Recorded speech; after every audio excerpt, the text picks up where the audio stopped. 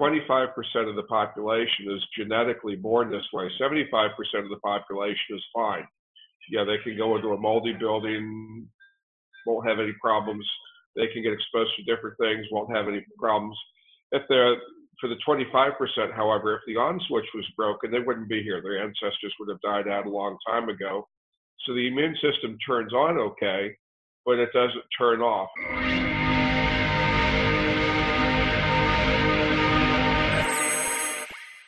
Welcome to the Holistic Nutrition Hub podcast. Today I have Dr. Oenbrink here to talk to us today about chronic illness, more specifically fibromyalgia and Lyme disease. However, we're going to let him just give us a short history of his professional background. Okay. I finished medical school in 1985. I was in the charter class of an osteopathic medical school, the first one that started in Florida. I have an interesting theory on children and medical schools. The firstborn always gets the most discipline and the fewest freedoms, and it's sort of translated into medical school as well. I was the firstborn child, and they gave us a rough run, but I got a very good education and learned how to handle a lot. They shoved a lot on us. Subsequent classes, they weeded it down quite a bit. But I've always had an interest in learning. Being able to get into this field of complex chronic illness means that the learning will never stop. It's a constantly evolving arena, so to speak. Also, I'm a member of the International Society of Environmentally Acquired Illnesses, pronounced ICI. That's ISEAI.org. I'm also their vice chairman of the research committee. So what I'm trying to do is I tell patients that we are building this airplane as we fly it. There's so much that we don't yet know about this illness or constellation of illnesses, and it turns out they're all very much interrelated. The basic issue at hand with these illnesses, you can think of it as an immune system with a faulty off switch. 25% of the population is genetically born this way. 75% of the population is fine. Yeah, they can go into a moldy building, won't have any problems. They can get exposed to different things, won't have any problems. For the 25%, however, if the on switch was broken, they wouldn't be here. Their ancestors would have died out a long time ago. So the immune system turns on okay, but it doesn't turn off. And the actual problem has to do with macrophage presentation of antigen to the T lymphocytes.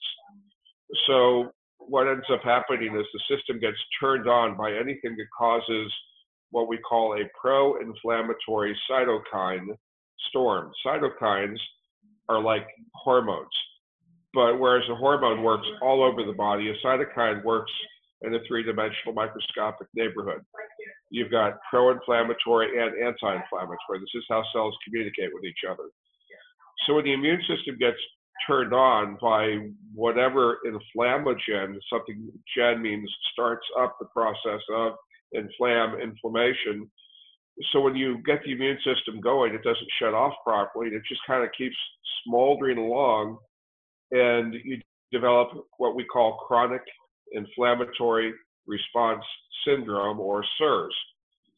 So one of the things that I've been able to establish in my practice so far is, let's say for the sake of argument, here's the normal person, okay? Mm-hmm. They get exposed to something, nothing happens. The 25% person, the one that should have picked better parents because he got these bad genes, the first step in the process, you get CIRS, chronic inflammatory response syndrome. It can continue on to mast cell activation syndrome, from there multiple chemical sensitivity, then all the way over to EMF sensitivity. Right. So as this constellation of things evolves, we do a lot of very esoteric lab work, and we start correcting each abnormality. Instead of like a shotgun blast, we pick it off more like a sniper. We correct these things one at a time. And as we do this, we can get folks back on an even keel and get their immune system functioning the way it's supposed to. The good news is we all have DNA, the blueprint for a healthy running body, and we want to get back to normal as soon as we can, but sometimes these folks need some help. Right. And you say these 25% of people, what differentiates between the 25 and the 75%?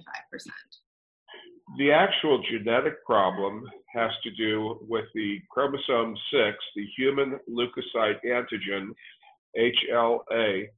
HLA is, think of it as a marker that we carry on all of our cells that identifies you as Lynn and me as Dr. O. Okay, so our immune system, we've got two forms of immune system, basically, innate and adaptive. This is part of our innate immune system of self versus non-self. So that's, for instance, if somebody has a blood transfusion, you want to make sure you get the ABO antigens and antibodies correct, and also the RH. There are numerous other, Lewis and a few other different things that are involved that are not as big a problem in terms of transfusion reactions. If you're looking at tissue transplantation biology, such as heart transplants, that sort of thing, there's other antigens that they also want to do. There's a whole panel of things they look to cross-match as close as possible to match a donor and a recipient. But the HLA is like the basic, I'm me, you're you. It's a self-identification thing. Right. And the people that have this, there's a few haplotypes. A haplotype is essentially an expression of a genetic gene, basically, for want of a better way of describing it. And we could actually do blood testing and look at their HLA haplotype. Initially, it was thought that we could identify who is most susceptible to various triggers. For instance, one person might be more susceptible to Borrelia, the causative organism behind Lyme disease. Mm-hmm. Another person might be more sensitive to mold, so mycotoxins. Okay. There's some question right now on how well that actually matches out. Richie Shoemaker is the gentleman that first came up with this. He is a family physician such as myself, or actually not such as myself. The guy is brilliant. He started out in a rural practice in Pocomoke, Maryland. And this guy all by himself was able to elucidate all the different things that go wrong and come up with ways to correct each one of those things. Brilliant guy. Right. So anyway, I've been recognized by him as having competence excellence, or whatever you would call it, in running the Shoemaker protocol, which is rightly named since he developed it. He said too in one of his presentations that once you understand this type of biology, you will never look at medicine again. I haven't. He's absolutely right. So many physicians are really beholden to the pharmaceutical industry. Mm-hmm. The integrative physicians, integrative means, of course, blending complementary and alternative medicine, CAM, with traditional medicine. Integrative physicians, I think, are probably a few decades ahead of their time. Right. Rashid Buttar is the first person that I heard that description from. He is also shares an alma mater with me from Southeastern, and he's a brilliant guy. He's got a very heavy web presence as well. But it's just a really fascinating thing to be able to sit here where we are right now, building this airplane as we're flying it, trying different things to try to help our patients and having some success. The bad news is occasionally patients leave because they're all better. Yeah. So there is hope for this disease. Yeah. There really is hope for people that suffer from it. Right. So I just want to back up just a few steps just to see, so people with the HLA genetic predisposition get exposed to something such as Lyme disease or the bacteria that causes Lyme disease, or mycotoxins such as mold in a house or something like that. And this triggers the immune system and it stays on instead. And that progresses into these other conditions, which is where we see the EMF issues or autoimmunity. Yeah, exactly. And autoimmunity. Okay. So your belief then is that this is what is the trigger, is the genetic predisposition, and then something is triggering it. So in the environment. As Shoemaker said, genes load the gun, exposure pulls the trigger. Mm-hmm. And exposure basically is anything that causes the pro-inflammatory cytokine storm. Right. And that could be anything from a vaccine can do it, a disease can do it, any episode of, say, severe sepsis, if you're in the intensive care unit, even being on heart-lung bypass or open heart surgery can do it. Right. So there's a huge range of triggers that can start the ball rolling, and it goes downhill like a snowball. It just keeps getting bigger. Yeah, so it just progressively gets worse, which is why with fibromyalgia, I don't have Lyme disease, but I've worked with clients myself who've had Lyme disease. And is this why we also see, I'm going to just ask this question because it popped into my head, why we see often people with fibromyalgia as well as Lyme disease? So would their Lyme disease have turned into fibromyalgia or something along those lines? Fibromyalgia is actually a wastebasket term. Yes. There are so-called diagnostic criteria for it, but the basic problem, like I said earlier, is that the immune system trips up. It doesn't shut off. Think of the immune system like the Department of Defense, okay? We have the Army, the Navy, the Air Force, the Marine Corps, the Space Force, the Coast Guard. We've got all these different divisions within the DoD. Our immune system is set up very similarly, okay? One of the things that happens is it triggers the complement cascade. Compliment is not like, gee, you look nice today, but compliment is, it adds to what's going on. And when the compliment cascade gets set off, you can think of dumping a bushel of hand grenades in the room. Right. There's going to be a lot of carnage, but there's also going to be a lot of drywall damage. Studs are going to be knocked out, lighting, plumbing, everything in that room is going to be destroyed and need to be rebuilt. This is a multi-system, multi-symptom illness. So Shoemaker came up with a group of 13 clusters, as he called them.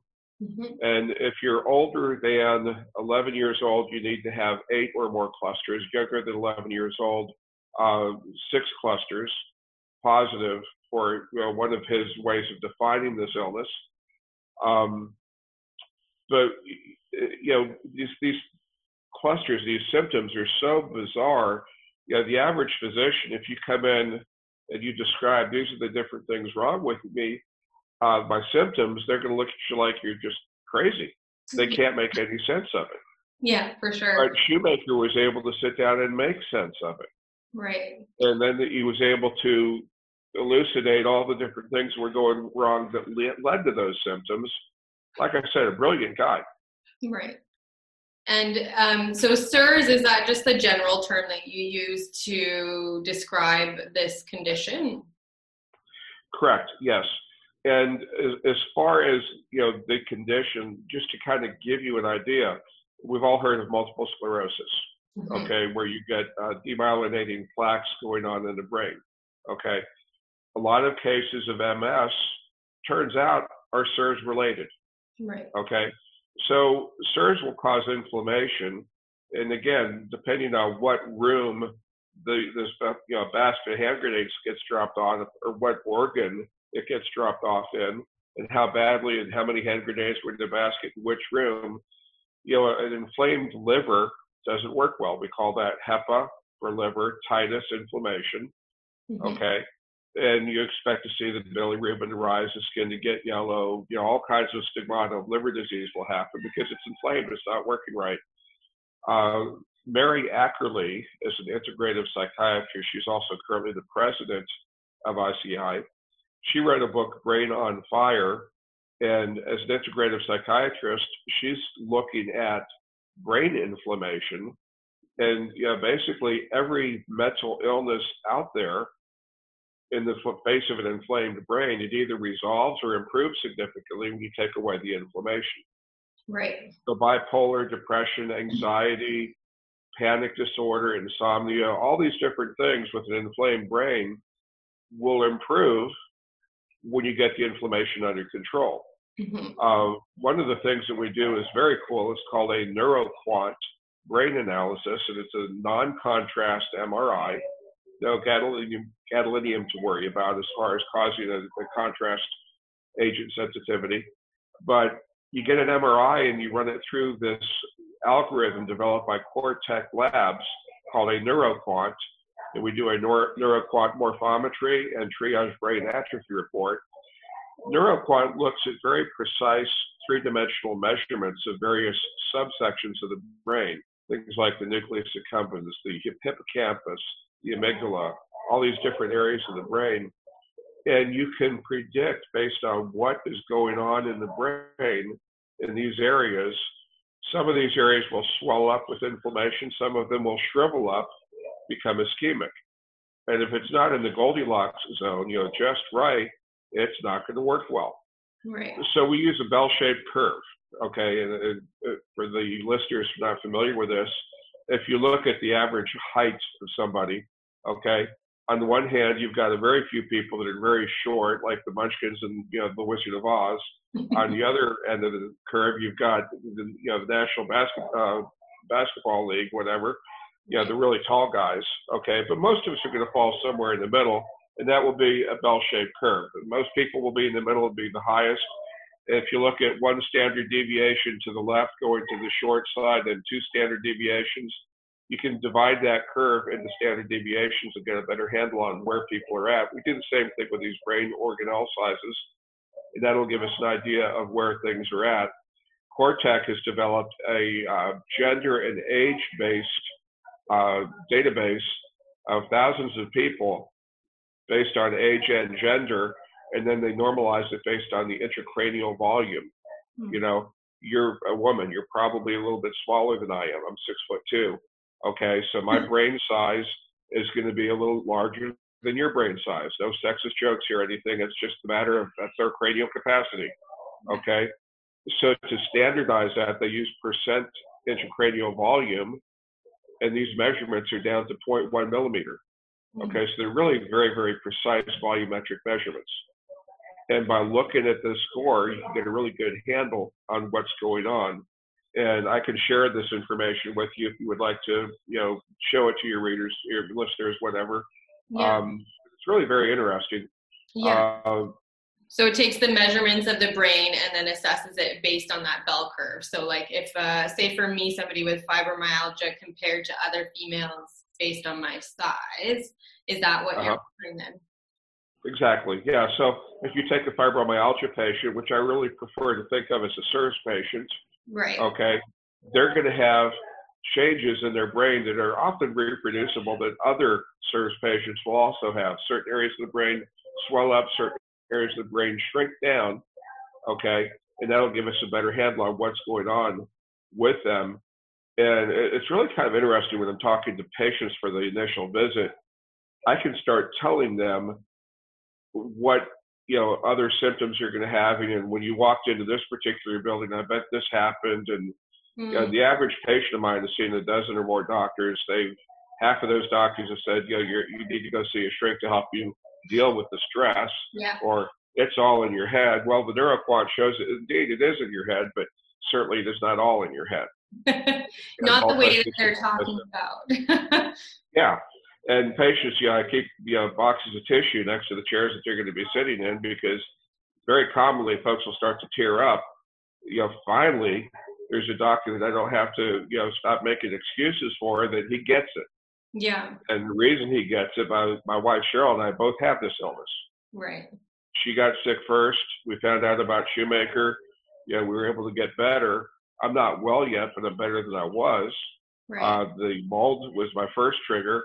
But I also had gotten Lyme disease. I got Rocky Mountain spotted fever years ago, treated that successfully. But, don't forget that tick bites can have more than one illness in them. And we treated the Rocky Mountain spotted fever okay, but the Lyme slipped by. Right. And it just kept building and building and building. And now I'm getting better finally from that. Right. And then you had mold exposure prior to that as well. And we look at the term total toxic burden.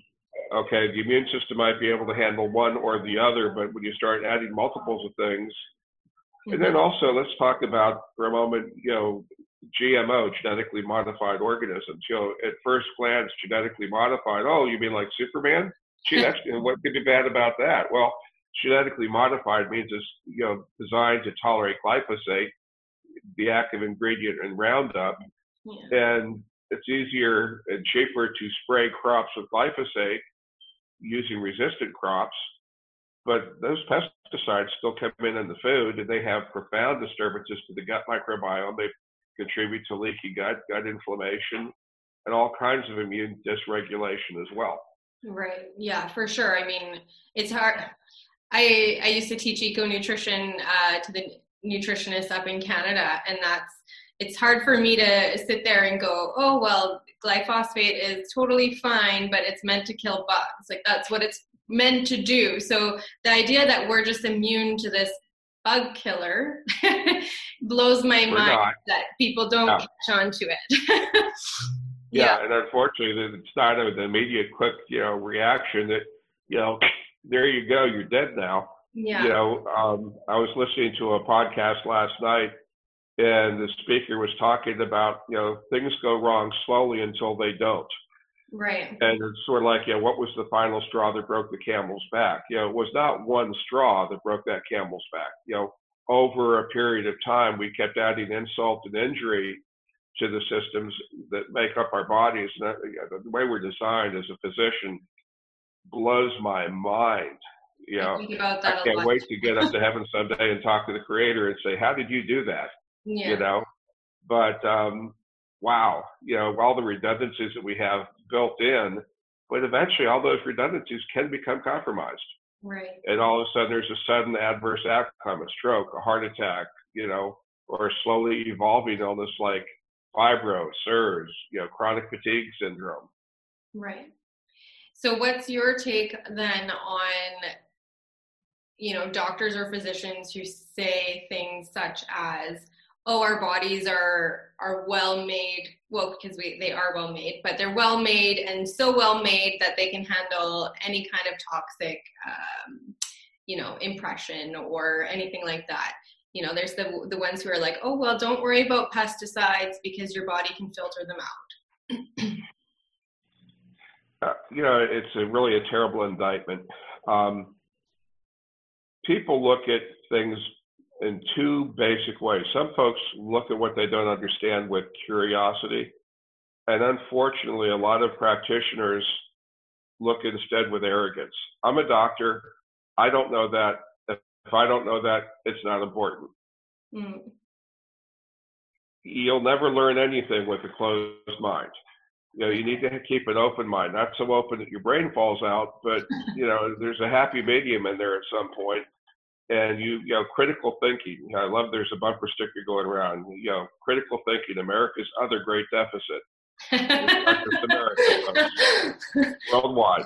Yeah. And you need to be able to look at things and analyze. And for all the good that the pharmaceuticals have done, they are not always the answer. Right. So I love the old phrase too. It's not nice to fool Mother Nature. Treating Lyme disease, I found that I get much more significant herpesine when I'm using natural botanical products, herbal products, than when I'm using pharmaceuticals. Right. And I think the reason for that is, I'm not the best. Humanity in general is not the best scientist, clinician, or whatever. Perhaps Mother Nature is better than we are at this stuff. Well, it's been around a lot longer than we have. So that's something that I've been kind of tapping into a little bit more to it. It's very smart. Much smarter. Arrogance and humility, Yeah, for sure. So I wanted to ask you then, you touched a little bit on like pesticides and GMOs, but what do you think the role of nutrition is in CIRS? Obviously, you want to have as much good stuff going in to try to rebalance the system. Mm. There are so many things involved with nutrition. This podcast I was listening to last night was talking about the importance of copper in the diet. Mm. And it was a doctor in England in the 1930s. He wasn't a physician. He was actually a biochemist who had a hobby as a dairy farmer. And he was very interesting. What he did was he tracked that he was in an area where a lot of his customers developed cancer. So being the good biochemist that he was a brilliant biochemist as well. He did some analysis and found out that his soil had a low copper, content. So as he was having his cattle graze on this ground and eat the grass didn't have enough copper, the milk didn't have enough copper, the patients weren't getting enough copper. Copper and zinc running in an inverse relationship, high zinc, low copper, and vice versa. Okay, and copper is very important because, among other things, it regulates iron metabolism. So he ended up seeing a lot of cancer in his patients that he surmised it all traced back to the nutrients in the soil. Right. That's what I like to see. That's pretty elegant. Yep, me too. Okay. So anyway, there's a lot to be done with that, and as an integrated physician, among the things that we do is, the gut is the best way to absorb nutrients. The way Mother Nature, God, call them what you want, designed us. Sometimes we need help. There's a thing called a Myers cocktail. I'm sure you've heard of it, and I imagine many of your audience have as well. But Myers cocktails were designed initially by Edward Myers. High doses, much higher than the GI system can absorb. And these things go right into your circulation. They get right to the root of the matter, your mitochondria, where the cellular respiration is taking place. ATP is being manufactured. When you're getting a drip of these things, it's very common that you'll smell and taste vitamins. And it's just because your venous system is backwashing with such high concentrations. And it's not uncommon the following day to just feel like somebody gave you a turbocharger. You just got all kinds of energy, but it's not like scatterbrained and everything else. You got to focus, you can concentrate, you can work, it's wonderful what these things can do, but you're also giving trace mineral elements. You're giving copper, you're giving chromium, zinc, manganese, selenium, a lot of good antioxidants and things that our bodies need that we may not be getting enough of in this highly processed food, environment that we're dealing with. Right, exactly. And so can you explain to us then your basic treatment plan, then basically for somebody with CIRS moving forward? Yes. The very first thing I do is I get a very, very extensive medical history. On my website, I've got links to some forms that I ask the patients to complete before their initial appointment. That goes over a very extensive review of systems, history, a lot of detail, a lot of background. Then my initial appointment is 4 hours, okay? And initially we did that all at once, and people were walking out of the office in shock and glassy-eyed. They just couldn't handle the information overload. It's like trying to drink from a 50-gallon-a-minute fire hose. So we broke it into 2-hour back-to-back appointments. We try to do both of them in the same week. The first day we try to get whatever diagnostic testing is necessary. For instance, Lyme disease, I want to do an EKG and see if there's any evidence of Lyme carditis. It's very common to see patients with breathing problems, shortness of breath, initially with exertion, later with rest. There are 3 main organ failures, organelle failures that will cause shortness of breath: lungs, asthma, emphysema, things of that nature. Heart, congestive heart failure will certainly cause shortness of breath. But the other one that's often ignored is mitochondria.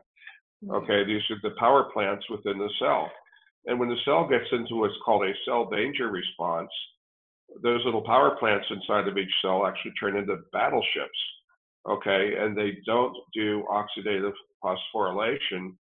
So instead of consuming carbohydrates or fats with oxygen and producing carbon dioxide and water, aerobic respiration, they're doing anaerobic respiration. There could be plenty of oxygen in the bloodstream, but the mitochondria are not using that. Right. So instead of producing 100% of ATP, they're producing about a third of that. That's why people have this chronic fatigue so bad. Okay. Right. And instead of producing CO2 and water, they're producing pyruvic and lactic acid. So The pyruvic lactic acid can be converted back into glucose, which requires oxygen, and stored as glycogen. But gee, we don't produce oxygen. We're not dealing with oxygen properly to begin with. So whereas a normal person, if you go out and run 5 miles, okay, you're a little tired for a bit, and then you're back on your feet, ready to roll. For somebody like us, sorting the laundry is an aerobic event. Right. You're exhausted afterwards, and you may need to lay down for a while. A trip to the grocery store, it's what we call the push crash. Okay. Yes. So I need to do a study to find out where's the problem for these people with shortness of breath. So I do extensive breathing testing on them, spirometry. Okay.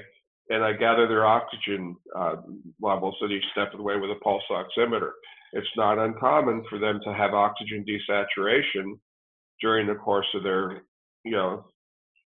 testing protocol. And if they have that, that's a pretty good indication that there are further problems that need to be looked at. There's a disease called pulmonary hypertension. Pulmonary means lungs, hypertension, high blood pressure. So I actually had that disease. I was diagnosed in 2014. Pulmonary hypertension has a 5-year life expectancy. Wow. And it's a one-way ride to the cemetery. There's really no good cure for it unless it's secondary pulmonary hypertension, secondary to another problem, which CIRS is. Right. So by taking vasoactive intestinal peptide, which is a non-prescription, essentially supplement used intranasally, I was able to reverse my pulmonary hypertension. I called the cardiologist 5 years later to go back and have their reevaluation done. And the first time I did the test, normal was less than 30. I had a level of 54, and that's not good, almost twice normal. So when I called him 5 years later, he hadn't heard from me or seen me or anything. He was kind of surprised I was still alive. I went in, I did the stress echo, and it had resolved. My pressure was 28. It had been cut in half. He'd never seen that happen. He was like just amazed. So, since I've got an illness that can potentially kill people within 5 years, I test for it. All right. We do stress echocardiograms on our patients. I've got a recum bike so that, these people that have enough arthritis, joint inflammation, and muscle inflammation, they can't walk very well. They certainly could not do a treadmill stress test properly. Mm-hmm. Okay. For these folks, put them on a bicycle, let them pedal. Right. I do a further test for people that want to have it done also. I spent about 3 years corresponding with Social Security disability income in the United States. And if folks are unable to maintain an activity level of 5 metabolic equivalents or METs, that's 5 times the amount of oxygen that you're normally using per cc's of oxygen per kilogram of body weight per minute. And 1 MET is 3.5, excuse me. So if you're not able to get up to and maintain 17.5 or 5 METs, something's wrong with you. Well, that will happen in congestive heart failure. Right. SSDI said, if you've got CHF and you can't do 5 METs, you're disabled. It will pay you, for disability.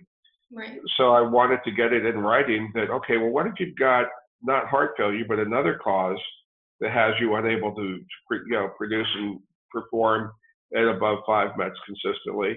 They said, finally they agreed that, that would be grounds for disability. So I could actually do that testing now. Right. The patient needs to start with an attorney because this is not the sort of thing that the Social Security will easily grant disability status, but now at least I can give them ironclad evidence and their own documentation that says, yes, this is grounds, and that this is all the patient can perform, and we've documented it.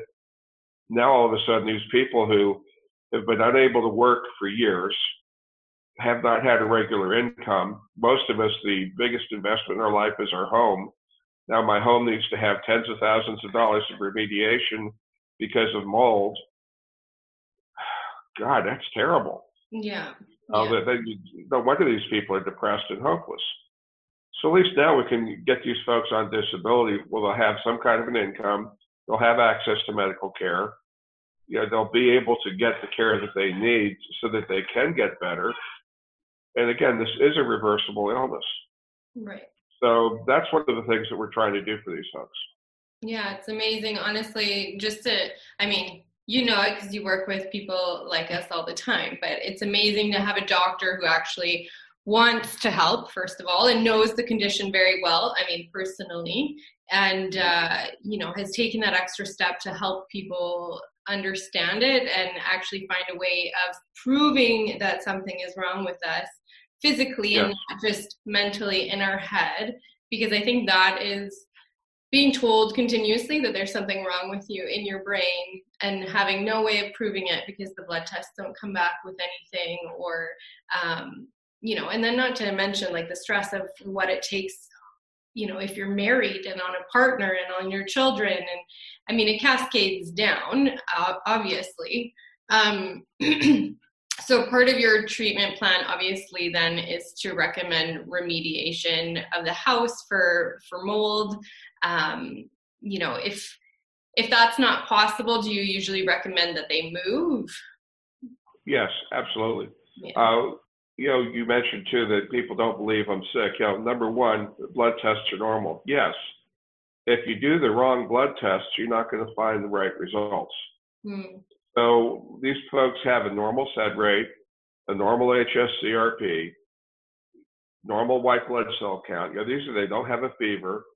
These are the things that physicians are trained to look at. These are classic markers for inflammation. They're normal.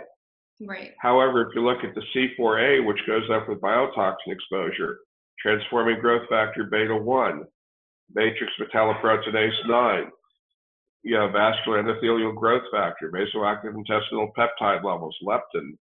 A lot of these folks are obese. And the problem if they're obese is because their leptin is all screwed up. They've got very high leptin, and leptin resistance, and they're hungry all the time. They're unable to exercise. Their satiety centers are not working properly. If you put them on a low amylose diet, you put them on some pioglitazone, that corrects the problem, and all of a sudden then they can start losing weight. Yeah. It's just, God, it's so amazing the way it all ties together. Divorce. There's an epidemic of divorce with this illness. It's very unusual to find a supportive spouse in all this because, the patient's been to a dozen different doctors. Everybody says you don't look sick, and you don't. Your lab work is normal. Well, yeah, if you don't do the right lab work, it is. Okay. But if you do correct lab work, all of a sudden things aren't so normal. Right. Very briefly, there's a test called a visual contrast sensitivity, VCS test. And there's a website where you can do this online, vcstest.com, developed by the United States Air Force. Okay. Earlier, I mentioned that mitochondrial problems come into bear here. And the VCS test takes advantage of that. Okay. And the retina, that's the film in the back of the camera that is the eyeball. The retina has two types of cells. Rods look at black and white, cones look at color. Okay. The VCS test is a series of parallel lines that are either straight up and down, they're slanted to the left, or they're slanted to the right. And they're in very, very subtle distinctions of shades of gray. If you can't perceive which way those lines are going, straight, left, or right, then what ends up happening is that's evidence that the mitochondria are not working right. Okay, so you really need to do it on a computer or a tablet if it's done on a cell phone. But folks who do this test, if it's abnormal in bands C and D, okay, that's a very good indication that the mitochondria are not working right. Now, the test can have a false negative where you do have CIRS, but you actually do manage to pass the test. But it is still a pretty accurate test. And then on my website, I've also got a free screening test for CIRS that has to do with questionnaires, looking at the clusters developed by Dr. Shoemaker and a few other things that give us an idea of where you're at in terms of CIRS and also mast cell activation. And then I've also got a free questionnaire for Lyme disease based on the work of Richard Horowitz, who practices up in the Hudson Valley and developed a questionnaire that has been through the peer review process for scientific journals and shown to have a valid, to be a valid instrument for looking at your risk of having had Lyme disease or a tick-borne illness. Right. These are free on my website for people who are worried about this. Once somebody does this, now all of a sudden, if you've got something abnormal, the first step to getting better is knowing what the diagnosis is. Yeah, so, for sure. I do this kind of as a public service because so many people suffer when they really shouldn't have to with this illness. Right. Do you mind sharing, I didn't say this before we hopped on the recording, but would you mind sharing your favorite recovery story? Do you have one? I've got several actually. And basically the common denominator on all of these stories, the first step in the treatment pyramid is eliminate all exposure. Right. So, I'm a family physician. I practiced in South Florida for almost 3 decades as a family doctor. And that was back in the, what I'll call the good days of medicine, where you weren't either an outpatient specialist or a hospitalist. I followed my patients in the hospital, in my office, in the nursing home, even the hospice. I even made house calls. Right. I was one of those really old-fashioned kind of guys. I loved it. Okay, I really got to know my patients. I would take care of multiple generations of patients in one family. It was wonderful. Come Christmas times, the amount of calories that came into my office was amazing. Okay, a lot of grateful patients. Yeah, all kinds of home-baked goodies and everything else. Okay, but now I don't see as much of that, because what happens is, if you do what I tell you to do, and if you're able to do the things that I suggest to you and get, first and foremost, eliminate the exposure, get the home taken care of, I'm not going to see you for that long. Yeah. You're going to head on out the door. And that's a shame, because I get attached to my patients. It's my job to care for my patients, but call it a boundary violation. I also tend to care about my patients. Yeah. And that's the fun of this. I love being a doctor. Yeah, so. I can imagine. I think I would prefer, what you said before, where you get to do the hospital visits, the home visits. It was so much fun. That's what a doctor is meant to be, in my opinion, is to know their patients and know when they're not, feeling well. It's different when you walk into a doctor's office that you see maybe once every 5 years, and they see you for 10 minutes and then they give you a prescription. I mean, are they really sure that you're not well? Yeah. And that's assembly line medicine, and you cannot do integrative medicine on an assembly line. Yeah. Yeah. The other thing too, I'll say that, who as a patient does not know when a doctor really has the care and the concern and the compassion for them versus somebody who's just running numbers through the door. 100%. It comes across. Yeah. So it's such an honor for me to be able to do the thing that I get to do that I love so much. There's no pretense. We drop all the, whatever. Tell me what's going on.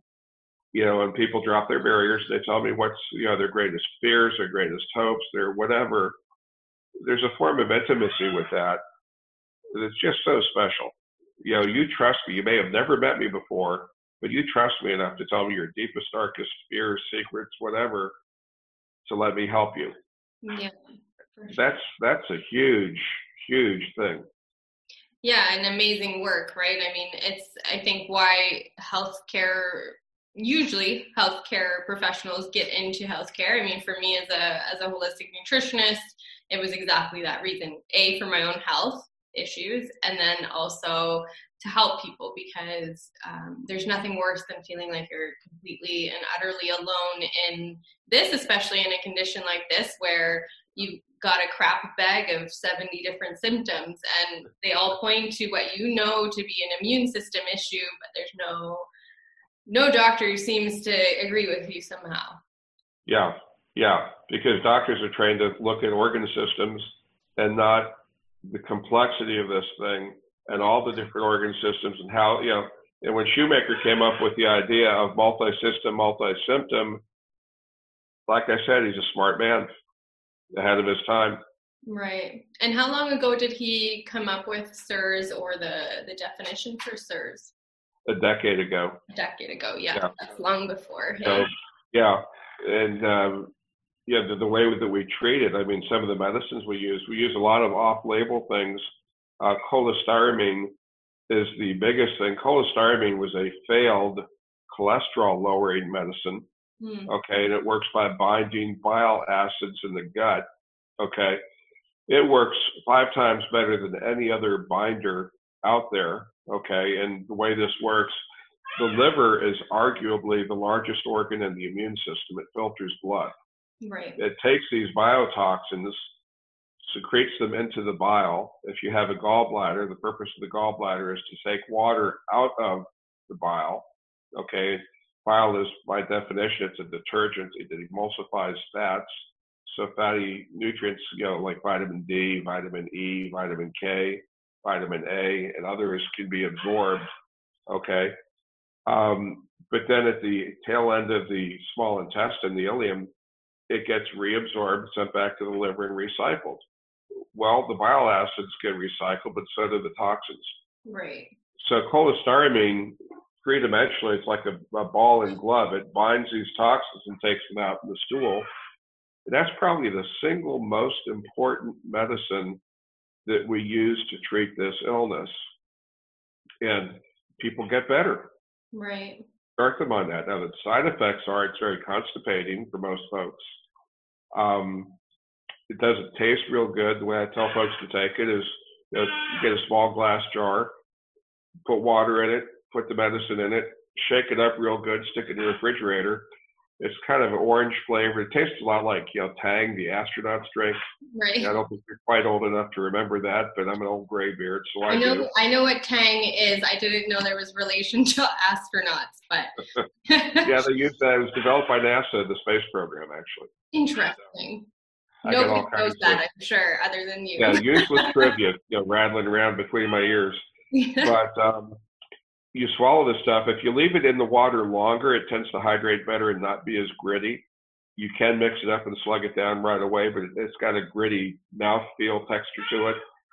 It's better, more palatable if it's cold, and if it's been in the water longer, it can absorb. You can use juice otherwise, or applesauce, or ice cream, or whatever you need to get it in. But ideally, you take it 30 minutes before meals at a bedtime, 4 doses a day. It binds these toxins. You want to keep the stool moving. Trivia question. You're a nutritionist, right? Yes. How do you make bricks? Oof. Get constipated? On the right track. Okay. So to make a brick, you take a clay, water, to make mud, mix it with straw, put it in a mold, bake it in the sun to dehydrate it. Voila, you got a brick, right? Yeah. So would you consider your colon to be a social organ? Oof. To be a which organ? Social organ? I don't know, maybe. It depends on which way you're going for that. That's a little weird, admittedly. Okay. I know, you can go either way with this. Yeah, I've got you intrigued, don't I? My poor wife assures me I suffer from the delusion that I have a sense of humor. Okay. You definitely do.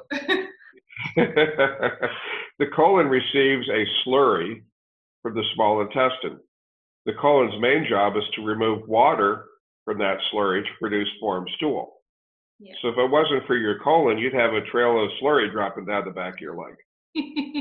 So yes, the colon is a social organ. Yeah. Okay. But if you're taking the cholestyramine, or you're taking anything for that matter, and you're not drinking enough water, right, you're going to get more and more constipated. That's where I'm going with this. Okay. Right. There's a method to my madness. I know it's a little visual, not necessarily pleasant, but it makes the point. So you've got to get enough water on board. Pardon me? I said holistic nutritionists honestly talk about feces and poop all the time. So you're right, you're good. Yeah. So, you look at this, from that perspective, and let's not even get going into the whole microbiome and, the genetic testing that's now being done on the microbiome, which is so much better than, the old stool analysis we used to have, where you do some differential cultures and microscopy and try to get a handle on what's going on with somebody's microbiome. There are more species of bacteria in your gut than there are cells in your body. Yeah. Okay. And if you try to culture these things, some of them are very hard to culture. So you get a culture that comes back no growth. Well, that does not mean sterile. It just means we were not able to grow anything. You know, so you've got to have all the right parameters set to be able to grow anything. Well, now there's a test called nucleic acid amplification, where you can actually take a little bit of stool, house dust, all sorts of different things, do this procedure, and end up telling you what species are or have been present in your gut, in your home, or wherever. And you can do it quantitatively, so you get an idea of how much of each of these things have been going on there. Right. I mean, this sounds like old, the old Twilight Zone episodes. Rod Serling. Imagine, if you will, But we've come to that now. It's mind-boggling to me. Right. And of course, it makes it a lot of fun to practice medicine, because I'm literally standing on the shoulders of giants, getting to do what I do. Right. Exactly. So if somebody were to say, let's speak theoretically. If somebody was to move into a home that didn't have mold, they had fibromyalgia or chronic fatigue syndrome or whatever, they move into a home that doesn't have mold, they do some kind of toxin binding. I mean, there's other ways of toxin binding too, right? Which we can talk about. That's not like, I don't know how you feel about like bentonite clay or something like that. They take, Myers cocktails, and they clean up their food. Would you reckon that over time somebody's body would become more imbalanced, or do you think that, to really be effective, you have to use the treatment that you're talking about? Excellent question. Thank you for that. I have a picture in one of the pamphlets that I've created, and it's worthy of a Stephen King novel. Okay. Somebody tore open a piece of drywall. And if you look carefully at the edges of where the tear was, you don't see anything there. Nothing wrong with it. Right. Inside, it's all black, and it turned out it was Stachybotrys that was growing. Okay. Stachybotrys produces trichotillesins, a toxin that was weaponized by the U.S. Department of Defense. This is some dangerous stuff. Okay. If you wet it, it will grow. Okay. Mold spores are ubiquitous. They're all over the place. So obviously you don't want to get these things wet. Well, what is wet? As little as 50% humidity in the air will allow some of these things to grow. Right. So the story that you're giving with your, supposed case example, I will tell you about a patient who went through, count them, 3 homes. Okay. And I don't know that they're married anymore or not, because I haven't seen this person in a couple of years. But basically, nobody believed her. She was sick. She also had a history of bipolar disorder. Her husband was trying to be supportive, but, it was really kind of getting on his nerves too. So the house was moldy. They did a Swiffer test, okay? Environmental Relative Moldiness Index. It's one of these DNA amplification tests I referred to that looks at 26 different species of mold, and sure enough, it was a very bad moldy house. And I told them very carefully and specifically, do not buy another house until you test it before you buy it. Right. Well, he didn't listen. He went and bought another house. Yep, it was moldy. So after he bitched and moaned and groaned about it for long enough, I was like, hey, I told you. So they bought a third house. And this time he had learned his lesson. He tested it first. It tested fine. They moved into the house. 3 days later, their furniture came. Up until then, they were sleeping in an inflatable air mattress. So they put all their furniture in, they got settled in and everything else, and she crashed and burned again. Right. Okay. Cross-contamination happens. Okay. And it took months for them to find it, but on the bottom of one of their dresser drawers, there was a layer of mold, toxic mold. Okay. She was bedridden. Yeah. Well, the dresser was in her bedroom. All right. Right. Man, and it was just, it took such detective work to find it. And then once they found it, Then they had to go through all kinds of cleaning, this, that, and everything else. Well, of course, the spores had gotten into the AC ductwork, into the system, and the remediation was not done properly. Finding somebody that really understands and knows how to do remediation. I've got a group that are a little bit south of me. They are worth their weight in gold. Right. Okay. They do not charge for an inspection. They charge for the remediation. Now, there's an ethical thing there. Well, how do you know they're going to be, these people are very honest. I know them well. They've worked for me. The mom and the 3 little girls are all patients here. Dad does not have the gene. Okay. He's been tested. I've got patients who are what I call the canary in the coal mine. They could walk on the sidewalk in front of a moldy building and know that it's a moldy building. They're that sensitive to it. Yeah. Okay. Well, she's a canary. She can walk into a building. It's like, yep, it's here. They also make dogs. They make dogs. They train dogs.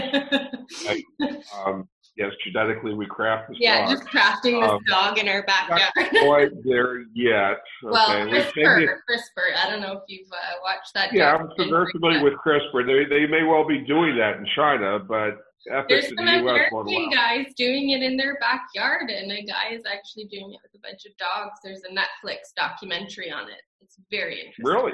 Yes. If you have Netflix, search. I do. After the video, please send me a link on that. I'd love to see it. Yeah, it's very interesting. Wow.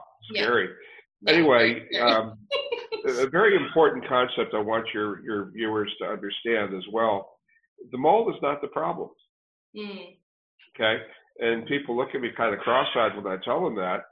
And if you've ever been in a microbiology laboratory, like especially in the university setting or something, you'll walk into a micro lab and you can smell, and you can, just by the odor in the room, you can know pretty much what the professor has got growing if you're well trained enough, and your snoot is. Okay.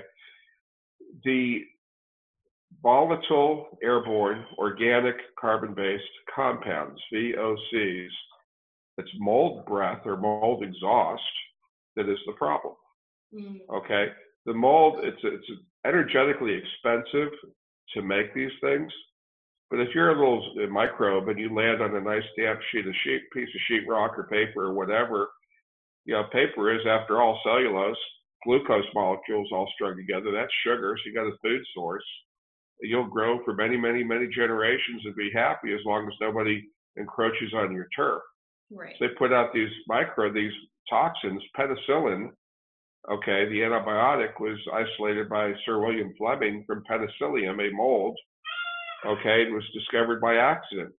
The lab upstairs above his lab was working on Penicillium, and he was trying to grow strep, and his petri dishes kept getting screwed up, and there were zones of inhibition. And instead of looking at it like, what the hell's going on, and throwing it away, he was curious, and he isolated penicillin.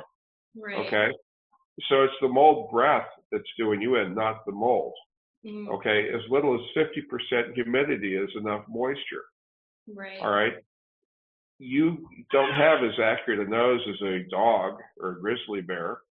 Okay.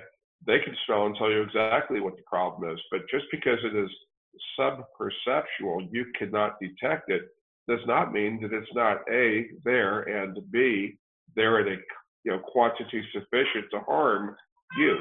Right. Okay. And what it does is it goes in your nose, it goes back to the olfactory bulb, which is a part of your brain.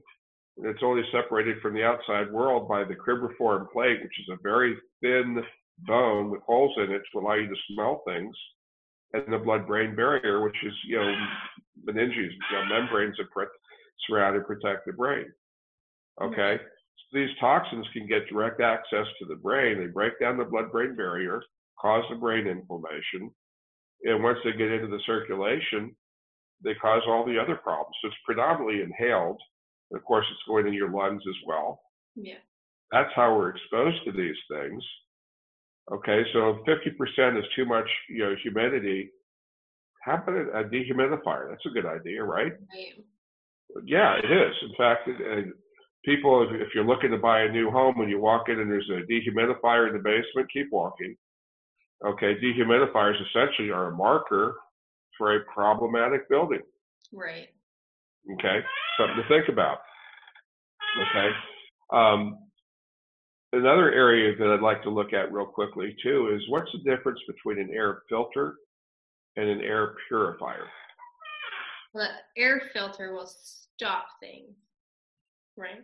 No. So it doesn't do that. Doesn't stop anything. Okay.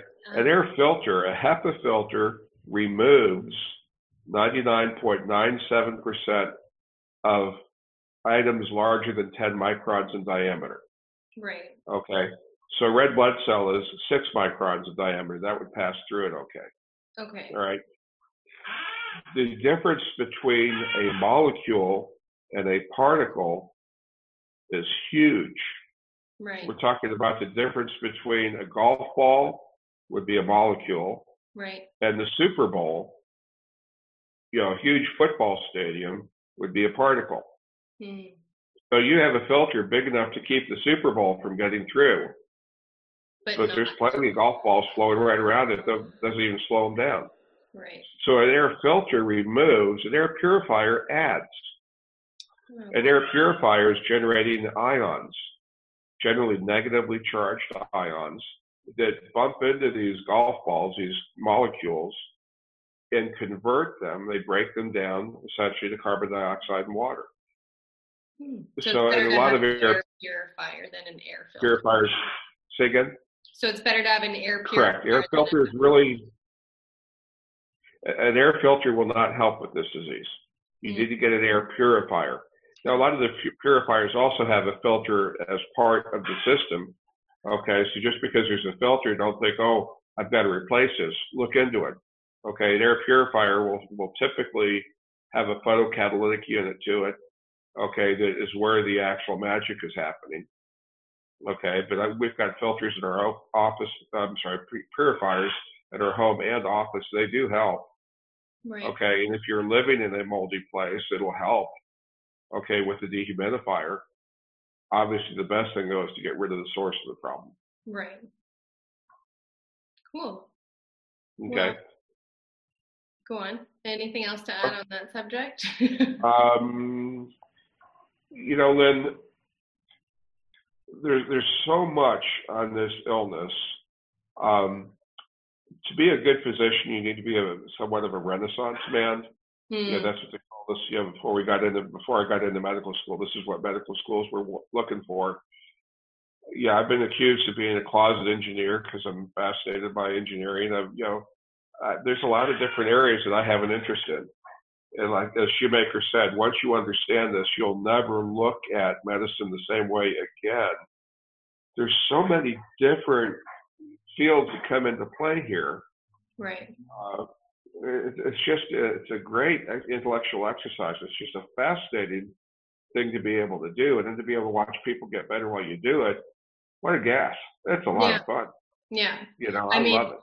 I don't love having fibro or whatever CIRS. Yeah. I know that I have it based on your free little assessment. My numbers were quite high, but I think you're right in saying that this has definitely driven me to look at so many different topics when it comes to the body, like movement, spirituality, energetics, nature and its relation to us, herbal medicine.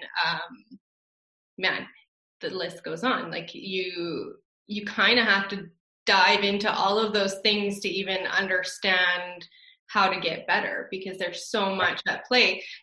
Exercise, we can't go, I used to lift really heavy weights and I loved it and it was my favorite thing, and now I'm like climbing the stairs like I'm dying. Yeah. Another area you mentioned, spirituality, so I just wanted to take a quick detour there. Yeah. I am not a preacher. I am not a priest. But again, as a Renaissance man, I'm a Christian. Okay, in God's perfect economy, I don't believe in wasted suffering. Pain in life is mandatory. Suffering is optional. Yes. Acceptance is the pathway to serenity. Okay. So with all of that being said, that does not make me a nihilist where, well, you're just doomed to suffer, so I'm not going to do anything for you. No, not at all. Quite the opposite, actually. If you can accept, Christ died on the cross for us. He did not have to do that, but he chose to for the redemption of humanity. Mm-hmm. Well, that tells us that your suffering can be used to benefit another suffering soul that needs your help. Yeah. Okay, offer it up, therefore. But my job is to try to do everything I can to end that whole cycle. Yeah. But if you can accept what's going on to some degree, it's like, okay, there's a purpose for this. Maybe I don't understand it, but God's got a better handle on, the long-term effect. He can see the future. For him, God, time is not linear. Okay, we can only see off to the sides of what's going on right now and look back. I liken it to being in a sport fishing boat that's out trolling in the ocean. If you buy a charter on a sport fishing boat, you can see where you've been, and you can see the one side to the other, what's going around, where the birds are, and that sort of thing. The captain is behind and above you. He's in the flying bridge. He's looking up ahead.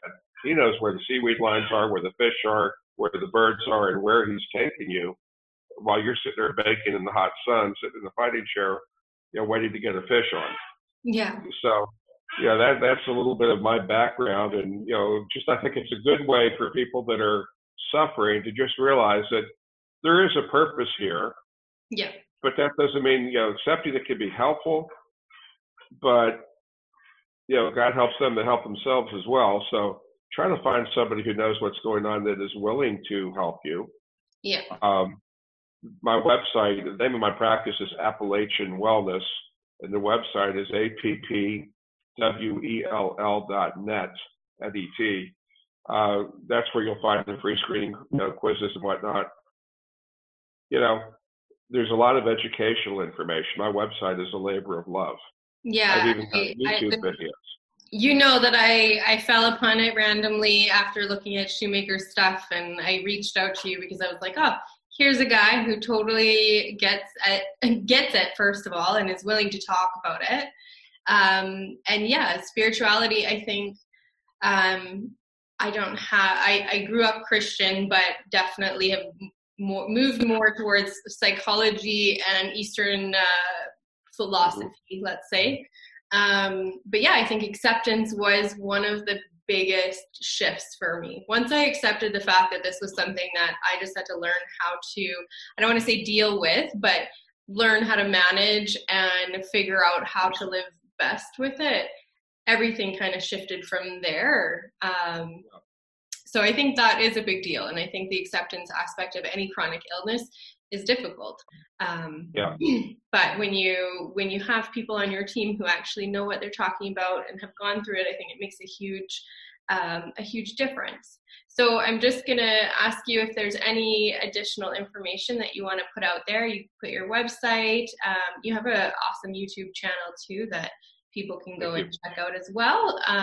Is there anything else you'd like to close with? Well, if you have insomnia, the YouTube channel will take care of that. Good night. Very information dense. Spelled B-O-R-I-N-G, information dense. But there's a lot of information there, as there is on the website. I've seen patients from as far away as Serbia to California, Canada, Mexico. I've got a pretty big catchment area. I realize that not everybody can get here.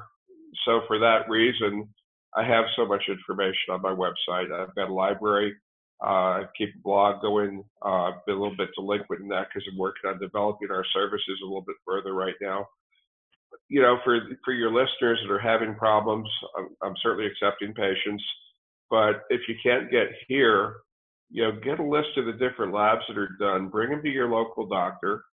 If you can get those labs done, even if your doctor's not able to interpret them, study what you can do about it. The first step in treatment is eliminating exposure.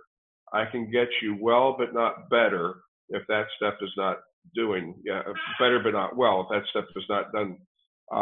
Once you do that, then you can really start making progress.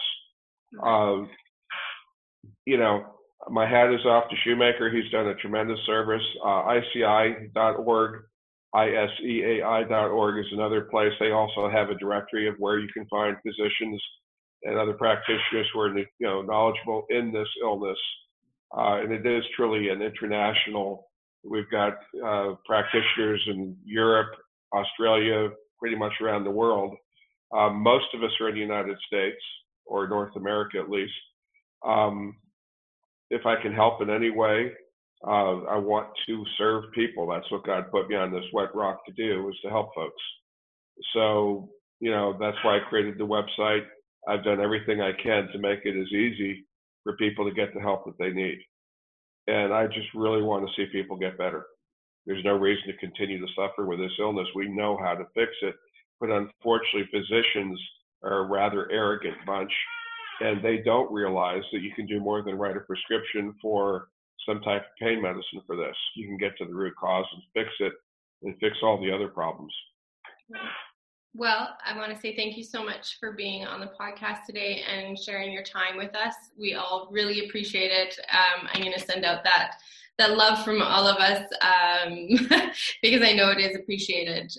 So thank you so much, and I really appreciate your time. Thank you for the opportunity, Lynn.